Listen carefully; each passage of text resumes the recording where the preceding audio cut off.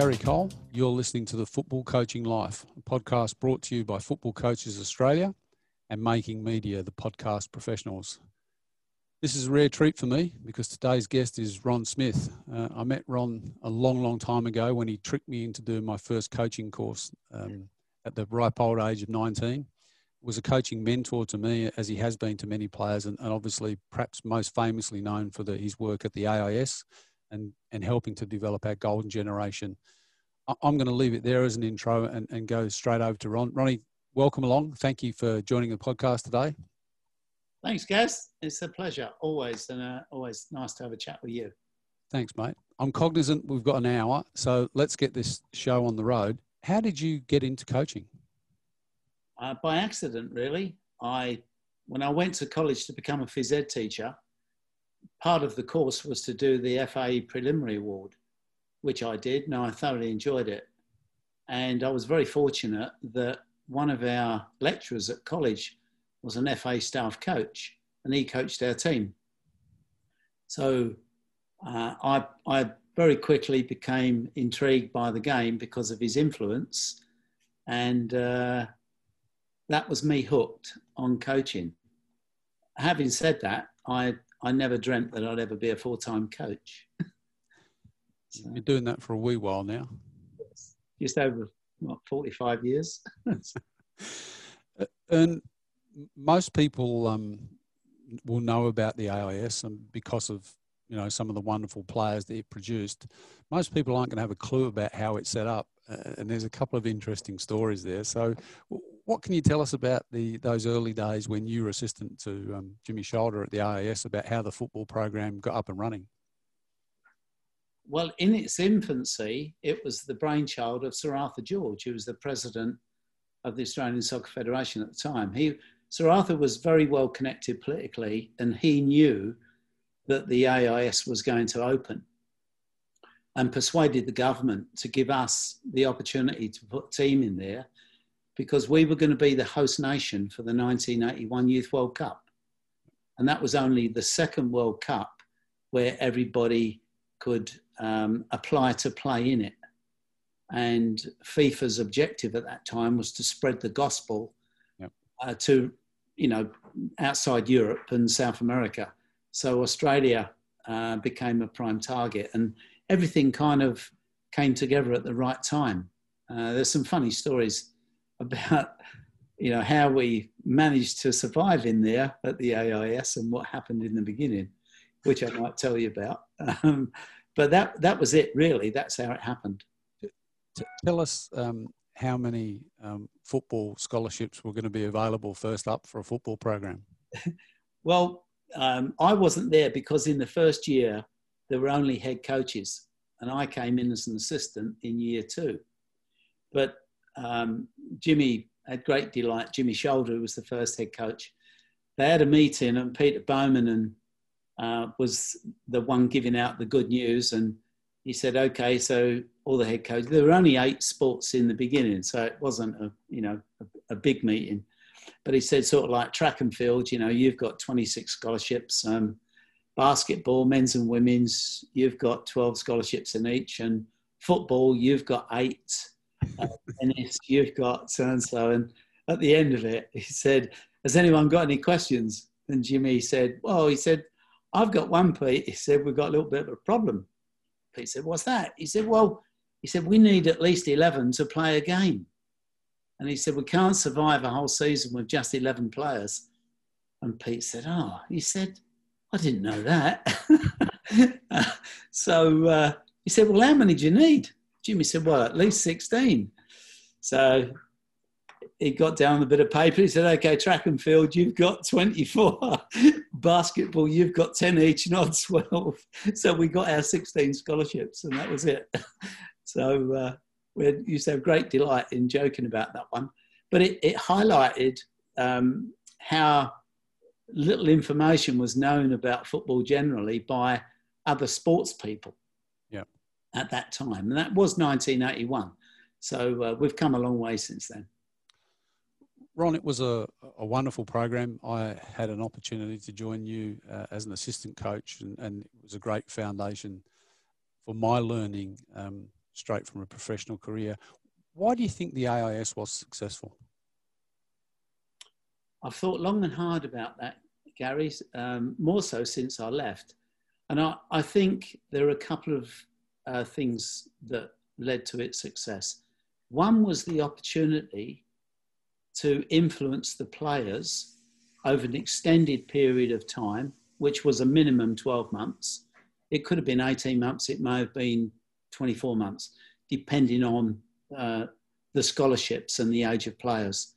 But I think having the opportunity to train every day with other very good players in a great facility and with coaches who were focused on trying to improve the individual above teamwork. And all of the other support services made a major contribution, to what we could offer the players collectively as an organisation, but also in helping the coaches understand a lot more about how sports science could be applied and so on. Yeah. And I look back on my career, and as a coach, I think it was an ideal place for me to work in, because I've always been a bit curious about trying to do things a better way. I've never been one to just do the same old. And, you know, so I really enjoyed working in that environment. Ron, how important, I as I said before, had the pleasure of being your assistant for a while and learning about coaching. And what intrigued me was how much I learned about football in my first 12 months as a coach that I didn't understand or know, having played it played the game for so long. Quite often we hear the term, let the game be the teacher. Maybe because I was a bit thick, but I didn't learn all the lessons which I then had the opportunity to learn as a coach. Where do you sit on this? Let the game be the teacher, as opposed to providing people with learning opportunities and changing behaviours, which was such a key part of what we did at the AIS. Yeah, I think let the game be the teacher has become a bit of jargon. If I look back on my own career as a young player, the first time I learned anything about the game was when I went to college, and I actually met what I would call a coach, somebody who actually taught. Up until then, I realised that all the so-called coaches that I'd had, and I spent 9 months at Tottenham, by the way, as a youth player, I realised then that they didn't teach us anything. In fact, we used to joke that the 2 or 3 of us that used to go home on the same route, we used to judge how well we trained by how much abuse we got. And that, I think that was standard. There was zero teaching from my knowledge. And I wasn't one who, learned anything about the game, other than that, if we score more than you, we're going to win. And if we don't, we're in trouble. I just used to put a shirt on and go out and play. And I've since thought to myself, were there any things that I actually learned as a player? And I say to people, well, maybe I was just stupid as a player, but the game taught me nothing. And so I think that may be only for really smart people. And I don't think they're in the majority. So that's my honest opinion. I'd much prefer to work with people who will teach you. And there's different ways of teaching. Of course. But you need somebody to educate you about the game. So that for me, the thing that really sticks out for me, and I've still, when I moved from the AIS into coaching, came back to Victoria and coached in the Victorian Premier League and the old NSL, what stuck with me was what we spent more time working on behaviours to help individual players get better than we did with systems. The systems would change from week to week, and you taught me that, if the players had great behaviours based on what the best players in the world did, then they could fit into any system. Do you think that's still, that's a fair assessment, and is it still applicable? A, I think it's a great assessment, and B, it's absolutely applicable. because I put presentations together to show what really top players were doing 40 years ago and what the good players do last week, and the behaviours you can see. And if those behaviours have been consistent, then I don't see any reason why we should think it's going to change next week or over the next few years. And the reason I, as a coach, Gary, kind of like got into the teaching of behaviour was I made a kind of a commitment to myself when I first went to coach at the IS. Nobody would have known me really from a bar of soap. I hadn't played for Australia, or I hadn't even played as a full-time professional football, but I was a student of the game. And one of the things that I kind of said to the players when they came in was, if I can show you what the best players in the world do you think that's a good starting point? And everyone said, absolutely. So it was upon me then to try and analyse what players did and say, these are the common factors. You can all control these things if you want to and if you're able to do it. Now, not everybody can change their behaviour. And for some people, it takes a long time. Some people never get there, but some can sort of modify what they do very quickly. Yeah. And so what I found, and you found, is when I say I'm talking about we, generally, the players that get it can then start to modify what they do and what they look at and what they look for very quickly in some cases.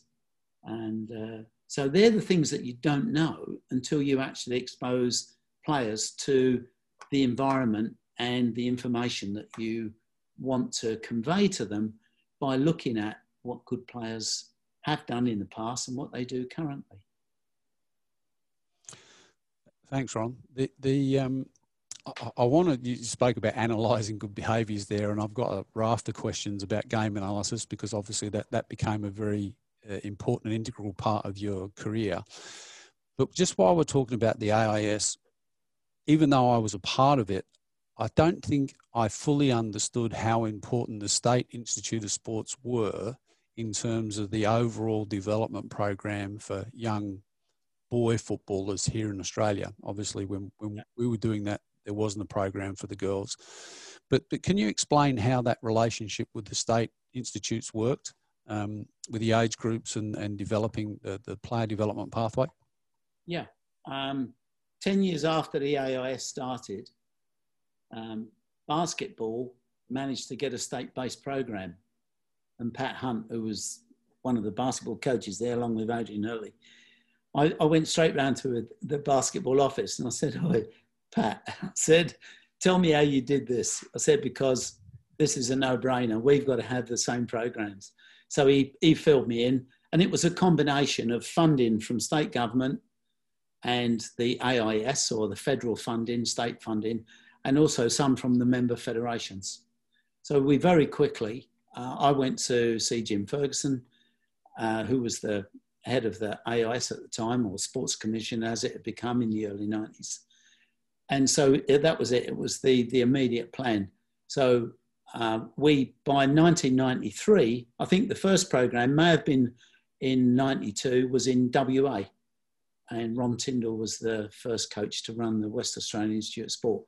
That was very closely followed then by the Victorian Institute and New South Wales, and so on. So within the space of probably 12 months, we had a program in almost every state. And what we did then was to say, we don't want to have the same age group at state level, because let's say we've got 6 programs and we've got 18 kids in each. There's over 100 lads all in the one age group. So I went at great length to try and say to people at the state level, pick the best kids you think you can find for the Joey's age group, which in those days were boys basically born in the even years. And so the AIS, which was for the youth age, was for boys born in the odd years. So at the state level, we wanted the core nucleus to be born in the even year. So, for example, if the youth age was 97, then boys born in 96 would have been in, say, like the VIS and the State Institute program. As State introduced under 17s, yes, under 20s, yes, right. And so, and then, so I said, if you've got 8 or 10 in the Joey age group, you may then start looking at some of the boys that are knocking on the door, but we could only bring in 16 outfield players. So it would be great environment and for us to be able to keep tabs on lads that were in the youth age. So that 12 months older than the Joey's age, and also a few younger ones that might be, showing signs of becoming good players, but they would be able to get the benefit of being into what you might call a full-time program, and also being able to train with older players of good quality. And so the State Institutes became a real composite squad. And that worked really well. That worked really well. And it also gave us the opportunity to look at, because the Joeys, even though they were younger, they played before the youth. And so we could look at the boys in the Joeys and say, well, we think he might have a chance of playing in the youth team as well. And so 12 months after the age group started at the AIS, some of the boys would go to clubs. They'd have finished their schooling. And so our next object then was to get them into the NSL. And so if somebody left after 12 months, we then had a vacancy for either another older player that we couldn't bring in the first year, or we could bring in a lad who played in the under-17 national team that we thought had a really good chance of playing in the youth team as well. Yeah. So that was how it kind of worked. Quite remarkable, and the quality of players that went through the doors is just incredible. For the time, congratulations. Well, it wasn't just, it was a real team effort. I had the responsibility of polishing the diamonds, let's put it that way, in their last 12 to 18 months before they all left and then went into the NSL, which is a time then when Les Scheinflog, who was the national youth coach, he could then start selecting the youth squads and getting ready to actually play in the next Youth World Cup. Yeah.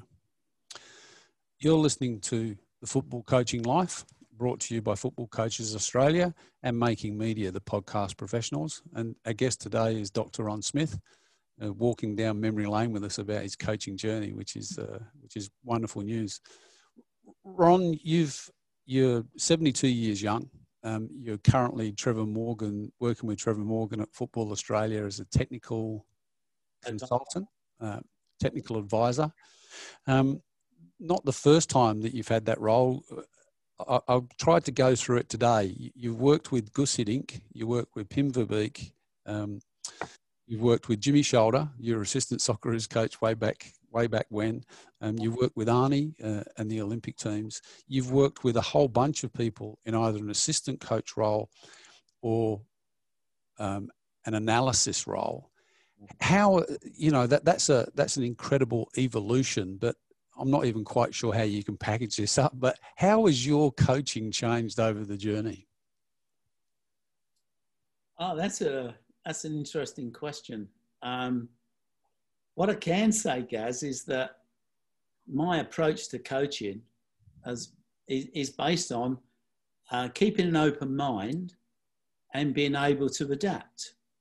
So like for the first 20 years of my coaching career, I'd never used or seen a software program to assist with the analysis of the game. Yeah. I was fortunate that happened to me early on in the piece when I was the coaching director in Malaysia. And so for the last 20 years, I've been used to using software to investigate more of and get evidence, if you like, about what actually happens in the game then and what do players do and how often do they do it and all that sort of stuff. You can do that with computers. But in our day at the AIS, they hadn't been invented. Yeah. It was only after I left. Learning from other coaches, the reasons why people do things.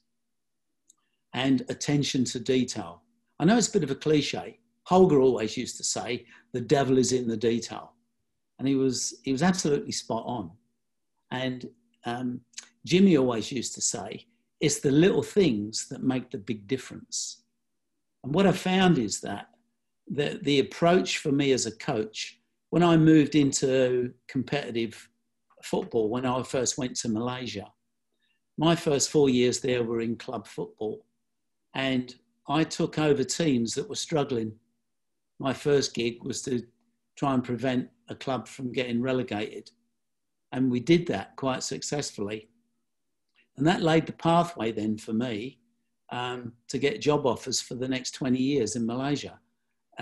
But my approach was quite different to working at the AIS. And what I would say then is it became about, you've got to win the next game, or you're going to get relegated, or you've got to get X number of points out of the remaining 6 matches. So I tried to, first of all, stop conceding goals, because the defending of the team that I took over was awful. So I said, basically, we are going to stop giving away soft goals. And, oh, by the way, you 3 are going to go and play up front. I put my central midfield player as a central striker. And I said, you're going to have 2 players to support you. The rest are not going to get there. All we're going to do is we're going to play up to you, because we're in monsoon season as well. And so we had a strategy to try and win games. And I took over a team that had won 2 of their last 13, and we won 5 of our last 8 and drew 1. And went from 13th out of a 15-team competition to 5th in the league. So I became like an instant hero. And even more important was that the players then believe in whatever you ask them to do, you know, until you start losing. But, you know, fortunately, the following season, we actually won the league without signing another player. So we went from the bottom league. And in a way, that's probably on an individual level, that was probably the greatest achievement I've had in terms of winning games. But it's getting buy-in from players. You often, that term now is a common one. But the big shift in coaching was to say, I've got to make the best out of what I've got. Now, so how I use those, and the result was the most important thing. But to get the result, I had to keep trying to work with the individuals to make their jobs a bit easier for them to do and for them to become better at doing their jobs. So the final analysis, Gaz, is that you still have to work with individuals if you can't go and buy them or sign them. And, you know, many coaches in today don't try and improve players because they haven't got time. Yeah. They'll buy a solution.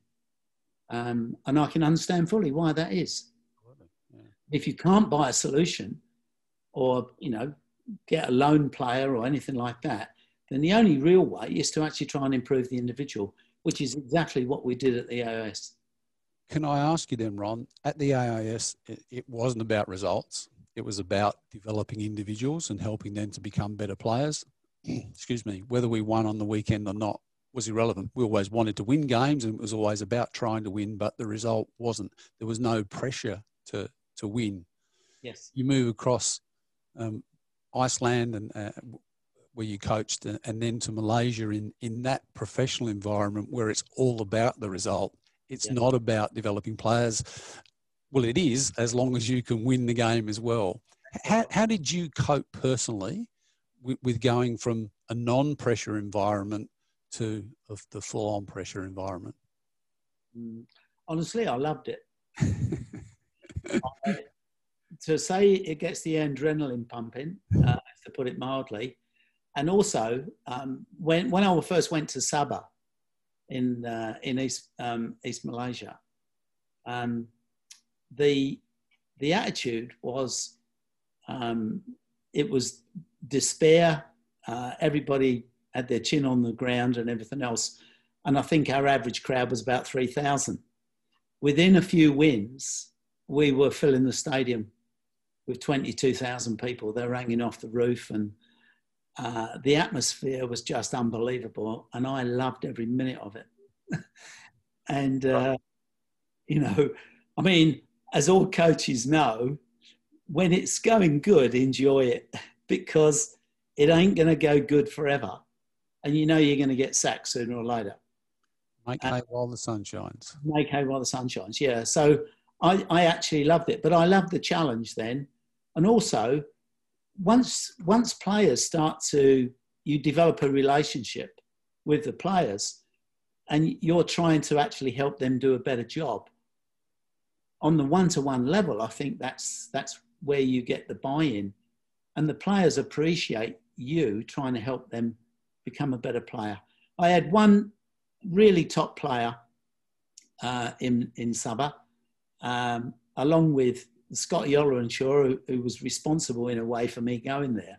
But Ollie was a good player. I'd never worked with, but I didn't realise Ollie was as good as he appeared to be as a central striker, which is a position he rarely got an opportunity to play in Australia. But Ollie was a great finisher.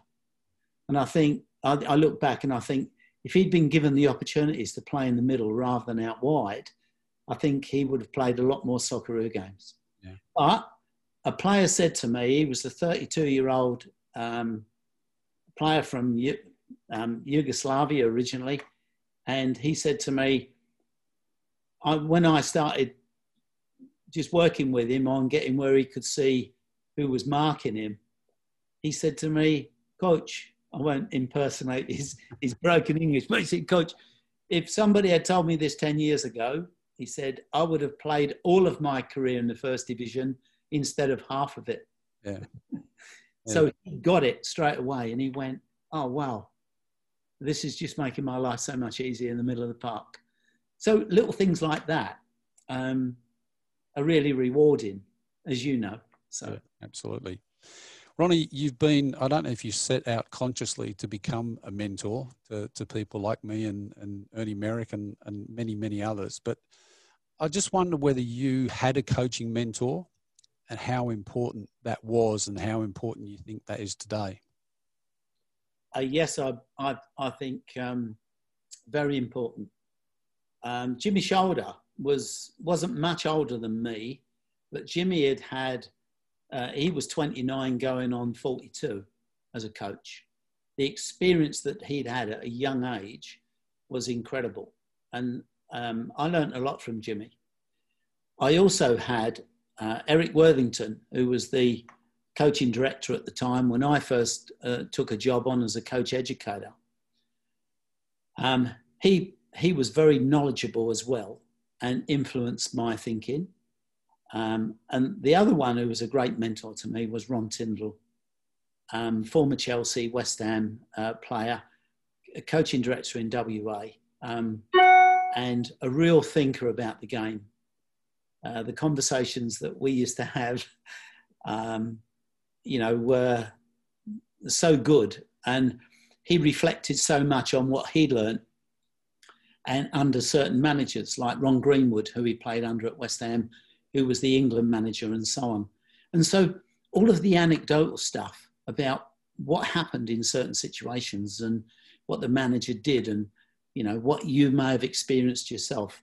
I would always look forward to conversations and had no hesitation in ringing Ronnie and saying, I want to talk to you about this. I want to pick your brains, and I think everybody needs a mentor.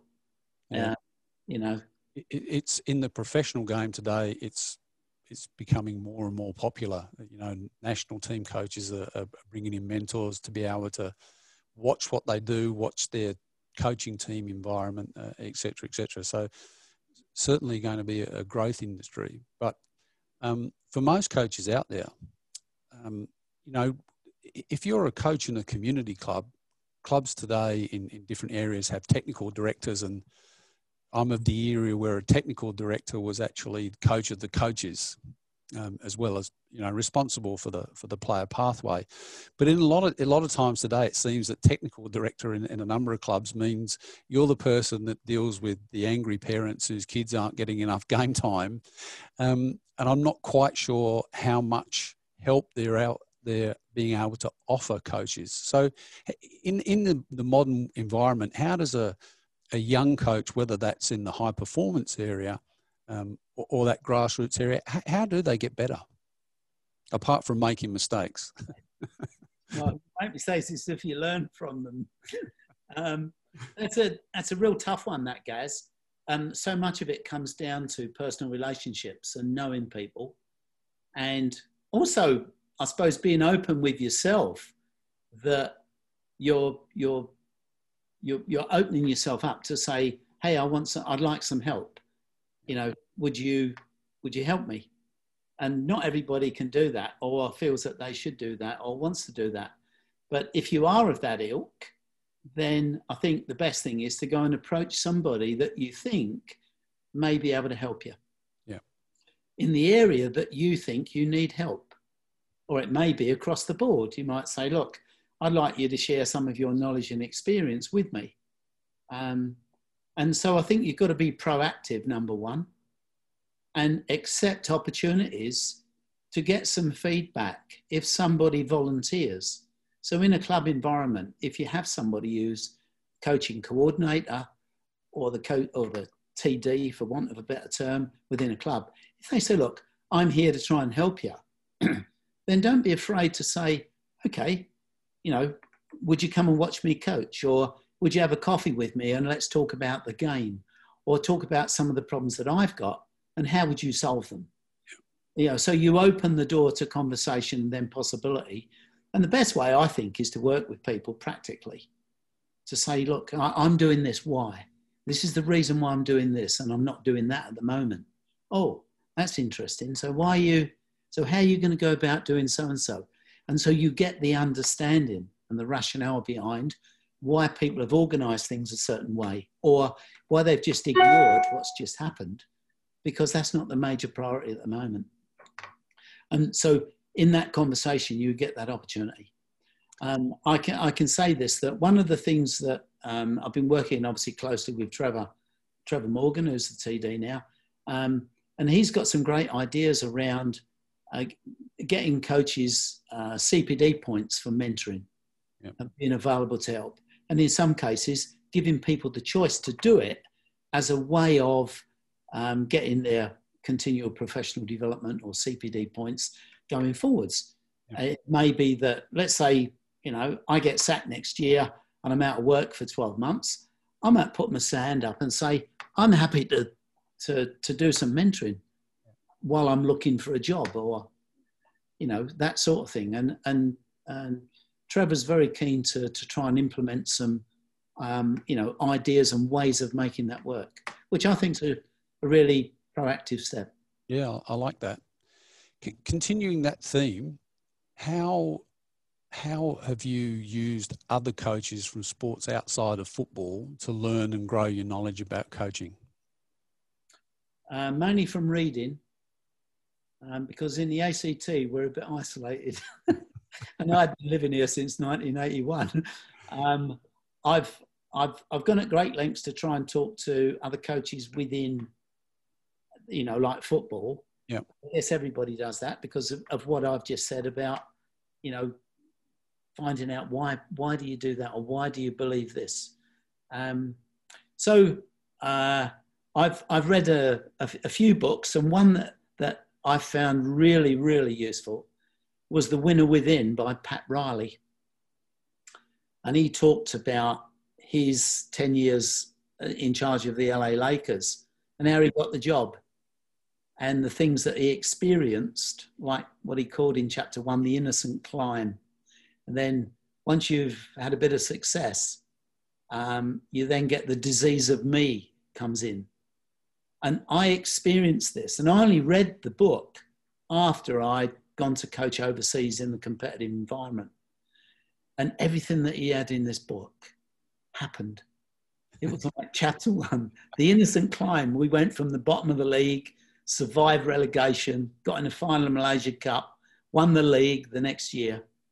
And then all of a sudden, the disease of me started to creep in. And that was it was almost like this is coming to life. I've read about this and now it's actually happening. So for me, it was a great preparation in terms of how am I going to deal with it. So that was one book that really sticks in my mind. I've read, other books. John Buchanan wrote a great book about, his coaching and management style in cricket and so on. So there are a couple that, have sort of stood out to me. Thanks, Ron. You're listening to the Football Coaching Life podcast brought to you by Football Coaches Australia and Making Media the Podcast Professionals. Our guest today is Ron Smudger Smith, and we're wandering down memory lane. Ronnie, why do you do it? Why do you still coach? My wife keeps asking me that, Gaz. I guess I'm in love with the game. I really love helping people. And I'll tell you a funny story. Some years ago when my dad was alive, I don't know where it came from, but we had this horoscope book. And it didn't, and I used to think star signs were a load of rubbish until later on in life. And certain things happened and I started to think, no, this is too much of a coincidence. It's not an accident. But he was looking through the book because it gave a kind of a synopsis of what you like if you're born on a certain day. And my dad, he said to me, confided in me. I know what it was. We were at a dinner party and a friend brought the book out and he read the star sign for the day of his dad. And he said it made the hairs on my arms stand up. And so anyway, we were all intrigued. So anyway, we actually bought the book because we thought, oh, this is, worth looking at, a bit more detail. And I was getting into that. I think there's something in this star sign business around the time. And anyway, Alison read mine and started laughing. And I said, what are you laughing at? And she said, well, the last line sums you up perfectly. And I said, what's that? And she said, well, it says on your star sign, people born on the May the 5th are born to enlighten others. And she said, that's a polite way of saying you're a pain in the arse because you're always telling people what to do. And I said, oh my God, am I like that? Maybe people see me that I'm a right pain in the arse because I'm always suggesting things to try and help them. So from that time on, whenever I was sort of ready to volunteer an opinion, I used to bite my lip and sort of take a backward step first and then say, well, I'm not, if you like, I can make a little suggestion to what I think might help you. And then if they said, oh yeah, tell me, I would then sort of tell them what I thought. But that had a big impact on me individually. Yeah. But, it's... I think that sums you up perfectly. Tell me, one of the people that you helped, I know, was Gerard Houllier, who unfortunately has recently passed away. But Gerard invited you to Liverpool to spend some time there. Yeah. Tell us a little bit about that relationship. Well, I'll tell you how it started. It was to do with when he was going to sign Harry Kewell. By that time, I knew Bernie Mandich, who was Harry's manager at the time, and I'd spoken to him a bit at length about interesting things about playing football and so on, and also about Harry, what certain things that Harry did in the game and so on. And I had those discussions with Harry, but he'd mentioned to Gerard Houllier about me in passing, just in general conversation about some of the research I'd been doing into the way goals were scored and so on.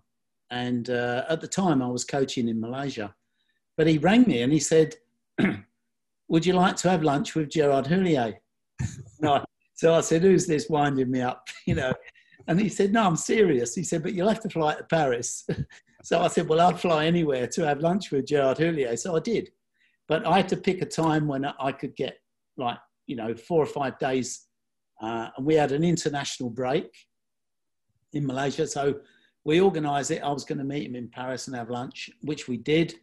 I showed him some of the stuff that I'd been doing about game analysis. And he said, while we were having lunch, he said, would you fly tomorrow and meet the CEO of Liverpool at Manchester Airport and show him what you're doing? That was Rick Parry. So I said, it was a bit hard to say, no, I've got a bus tour around Paris booked with the wife. So I said, yeah, I'd love to. So anyway, that was it. I was there, a 2-hour meeting with Rick, came back, showed him what I'd been doing and so on. And then Gerard very kindly said to me, would you like to come and spend some time at Liverpool with me? And I said, I would absolutely love to. So he said, you can come as long as you want. He said, 1, 2, 3 months, whatever. I'll cover all the cost and you'll be my guest.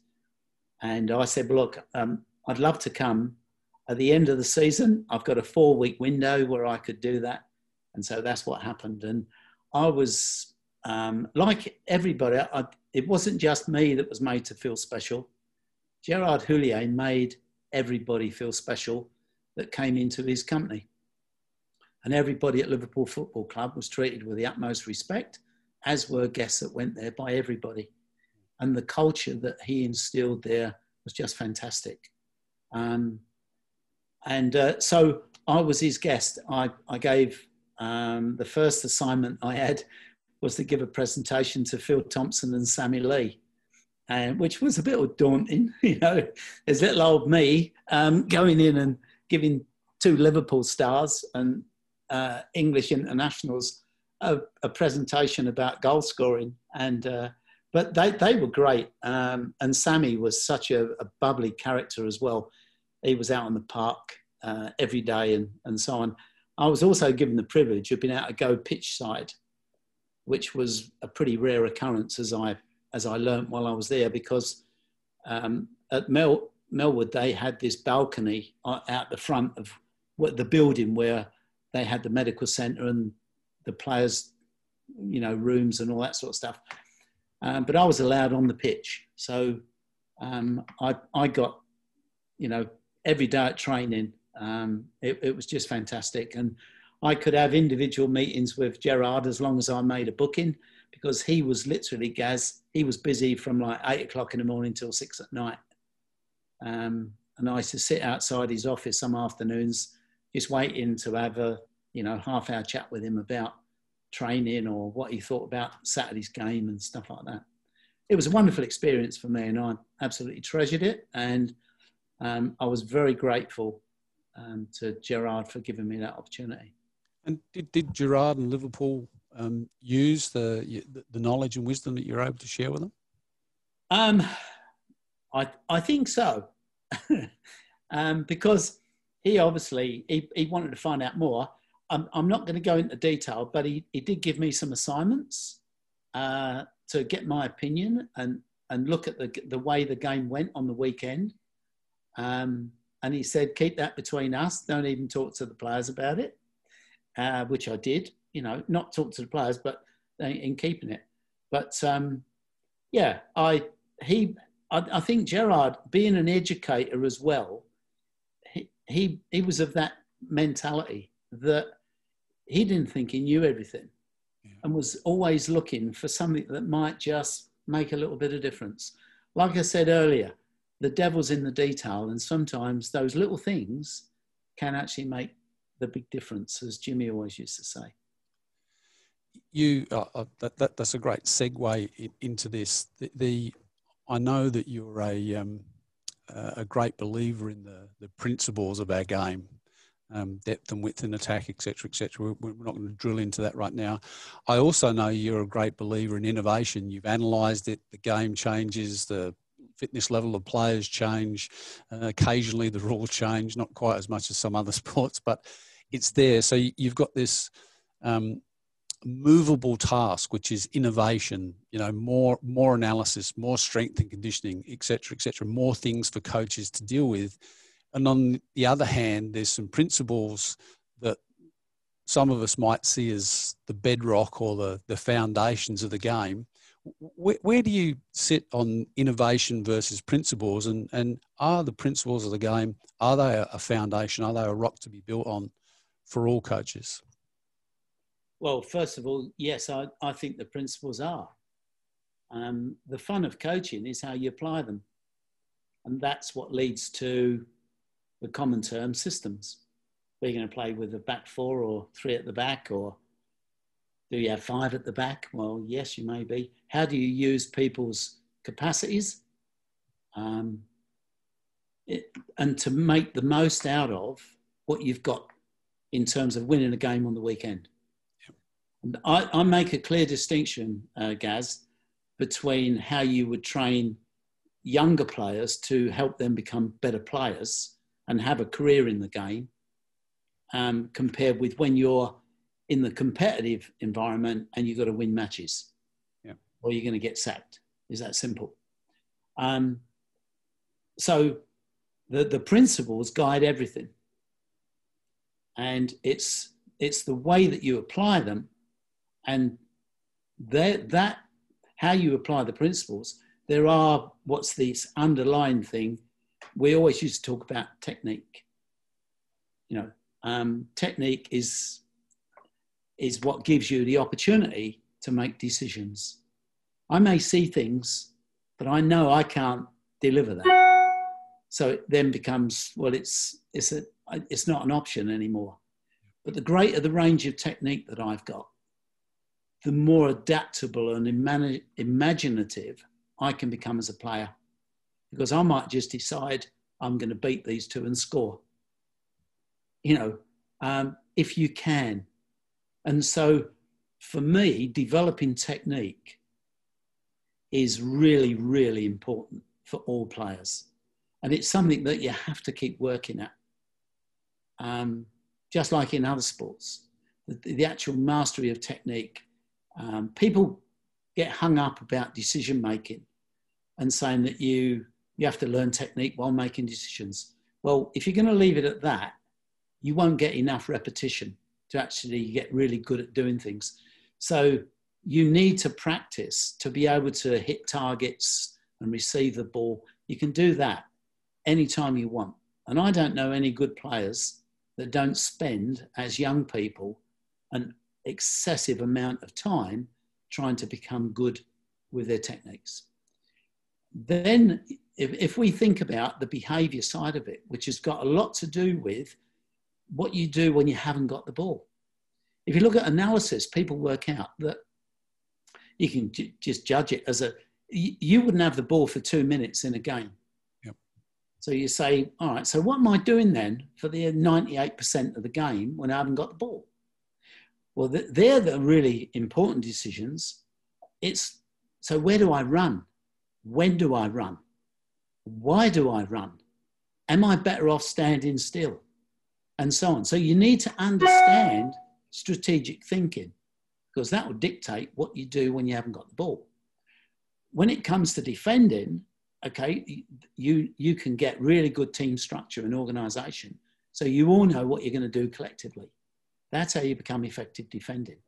The physical side of the game, and this is where research comes in, the physical side of the game will tell you what capacities you've got. And as a team, you're as strong as your weakest link.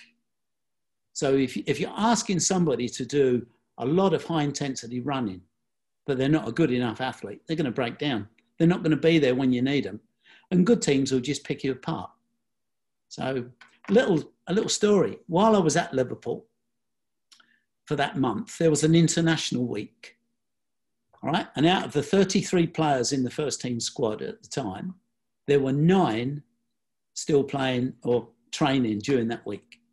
So there were 24 playing in World Cup football and 9 of Gerrard's squad weren't. So during that week, there was I can't remember his surname now, but his first name was Peter. He'd been 9 years at Liverpool and it was his 3rd year working with the first team squad and Gerrard. And all the players had heart rate monitors on, they're doing a conditioning session. And we were out on the middle of the park at Melwood. And I said to him, Pete, of all the years that you've been here at Liverpool, what's the one thing that separates the ones that survive and those that don't? Is it the ability to play the game or technique, or is it the physical side of the game? Gaz, he didn't miss a heartbeat. He said to me, Ronnie, he said, it's the physical side of the game. If you can't compete physically and meet the demands, you got no chance. He said, we've had more good players through here than you could poke a stick at. When you talk about, is he a good player? Yes. And he said, if they can't survive the physical demands, he said, they don't survive. They go down another level. And that confirmed a lot of the early research data that we had around the profiling of players that we were doing in the late 80s and early 90s at the Institute of Sport. Because we got profile data on testing, we could then monitor where the lads finished up playing. Yeah. And I can tell you today, I don't think, if anything, the standards may have gone up a little bit, but those benchmarks are still quite clear.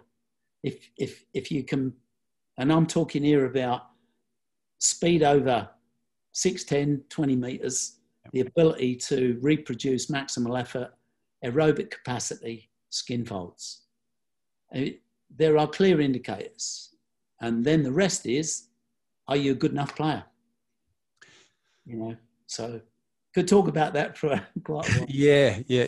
There's I'm keen to talk about Joe Siminic in there because I know what an impact. Can you sum that up in a couple of minutes about how that data and Joe Siminic ended up him moving from midfield to sweeper?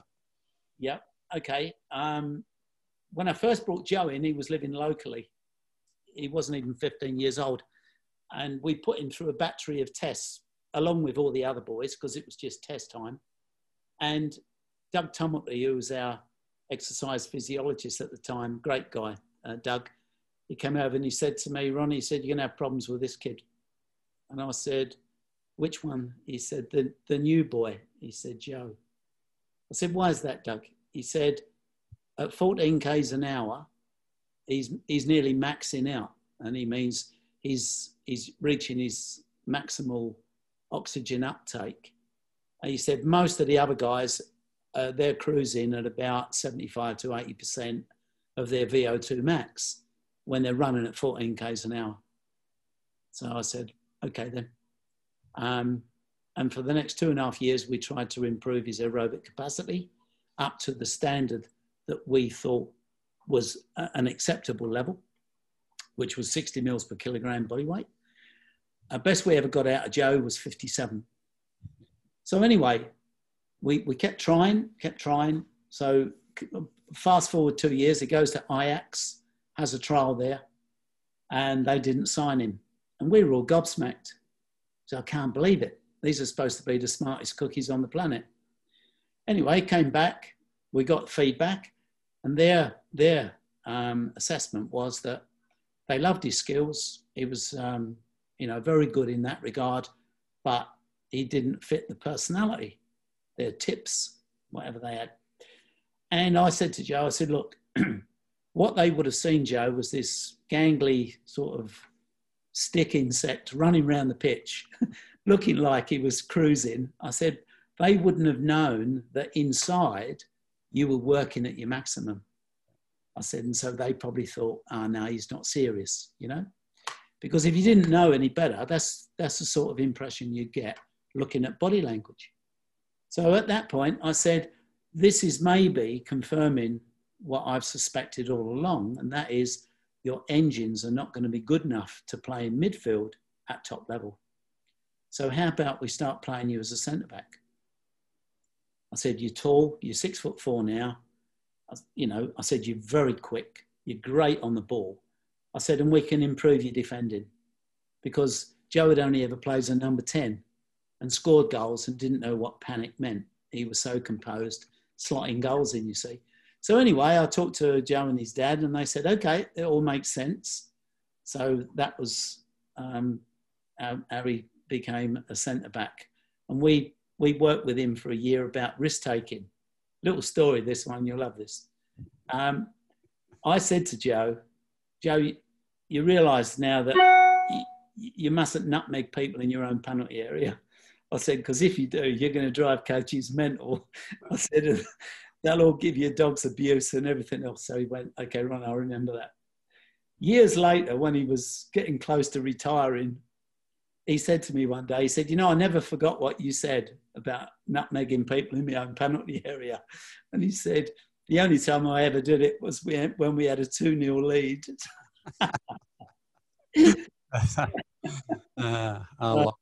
I'm glad I wasn't coaching you then, Joe. True story. Yeah. You're listening to the Football Coaching Life podcast, brought to you by Football Coaches Australia and Making Media, the podcast professionals. Our guest today is Ronnie Smith. And Ronnie, we're almost out of time here. I've got a couple more questions just to finish up with, albeit what I really need is 2 or 3 more hours because there's just so much that I could ask. Can I ask you from your vast experience as a coach, what does success look like? Beauty is in the eye of the beholder, Gaz. Success looks like winning things or being competitive more than non-competitive over a season, depending where you sit in the kind of food chain. If you're successful with a small team, okay, that is fantastic. Like I had in Sabah, you know, that sort of set my reputation that in Sabah for years, in Malaysia, I mean, because I took a team from the bottom and coached them and didn't sign any other players. We were struggling, yes, but I didn't have the option, and we couldn't get players to come to the club anyway, yep.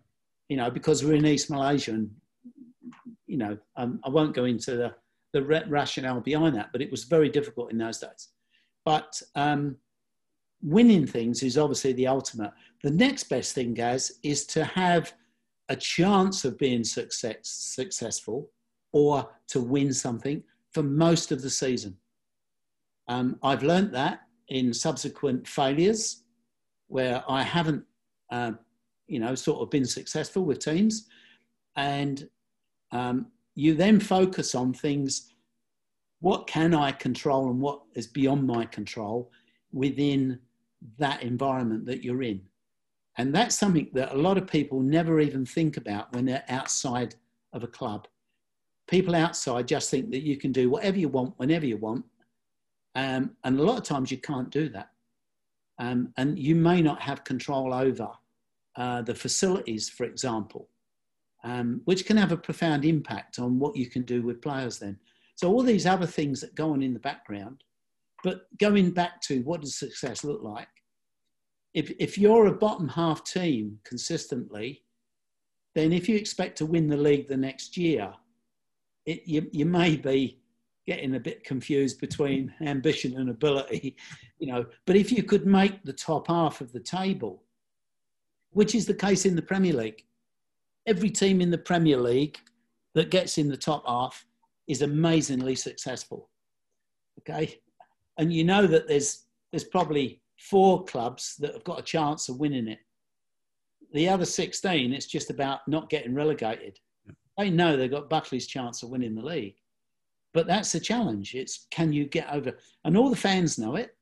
Now, they'd all love you to win the league. And look at Leicester. You know, I think it was 2015 when Leicester won the Premier League. I mean, all the others imploded above them and they came through like a racehorse at the getting over Beecher's Brook in the Grand National. With younger players, the success is seeing them actually develop and go on to have a career in the game. That is really, I've found that to be really rewarding, to think that you've had a little bit of input into helping them, you know, sort of get everything that they dreamt of out of the game and having a career. So, you know, I've been lucky that I've been around coaching a long time, and so I've worked in both areas, and yeah. So to have a little bit of success in both is really nice.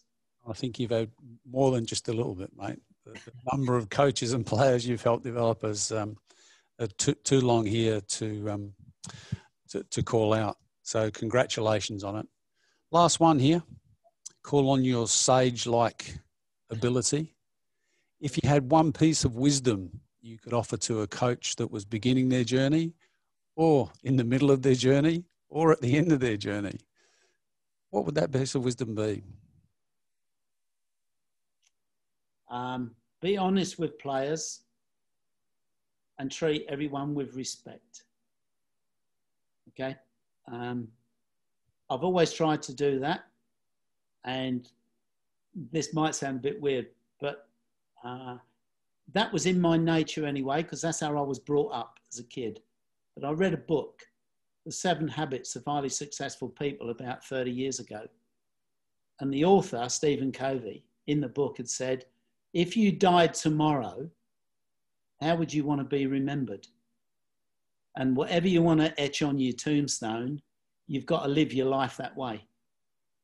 And I thought to myself, well, if I croaked it tomorrow, and I did die twice when I had my heart attacks, by the way, I thought I would like somebody to say this about me. But I was fairly comfortable at that time in the way I treated others and shared knowledge and things like that. So I think that's one of the reasons, Gaz, why I've got a lot of friends in the game, and because I've always been quite happy to share knowledge with and help people. As I say, that's kind of like in my birth sign anyway. So, you know, I can't say I did that intentionally. It's just the way I am. But my advice, always be honest with players. Don't tell them that they're great when they're not, and try and help them get better. Because as a player, I never went out to have a bad game, and I bet you didn't. You always wanted to go out and have a great game. So what happens? What goes wrong? And it's no different for other players. So have that empathy and do what you can to help them. Sounds like a really good place to finish there, Ron. Thanks, Dr. Ron Smargier-Smith. The wisdom is just absolutely remarkable as always. If you've enjoyed today's podcast and or interested in becoming a member of Football Coaches Australia, please look us up on footballcoachesoz.org.au. Thanks, Dr. Ron. We'll see you again soon.